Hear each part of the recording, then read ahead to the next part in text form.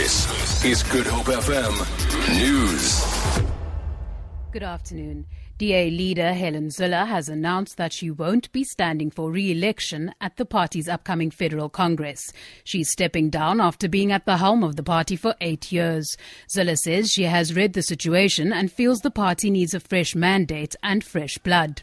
Until now, there were no indications that her position would be contested at the next elective conference. I will be not available for re-election at the DA's Federal Congress on May the 9th. This has been a decision that was taken last week after consideration over not only months but years.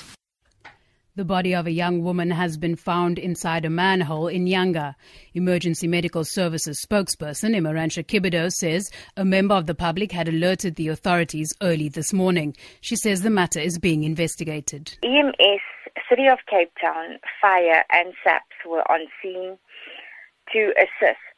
The divers could not see anything due to darkness at that time and returned later to find the body of a young unknown female. The deceased was taken to forensic pathology services.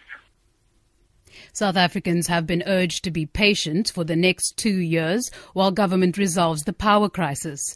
Economic Development Deputy Minister Madladla Masuku says government is spending over 10 billion rand per month purchasing diesel to generate power. He says the 2 power stations currently under construction, Kusile and Medupi, would not generate enough electricity because of the high demand. Masuku was addressing stakeholders at Ermelo in Mpumalanga. Eskom continues to implement stage 2 load shedding due to a shortage of generation capacity. The load shedding is expected to continue until 10 this evening. And finally, local cuisine and culinary delights are being showcased at the 8th annual Taste of Cape Town Festival in Greenpoint. Director Justine Drake says top chefs and restaurants are participating in the event, which has drawn thousands of visitors. Burger making classes are part of the activities. Taste of Cape Town forms part of festivals which take place in cities across the world. For Good Hope FM News, I'm Danielle Buzet.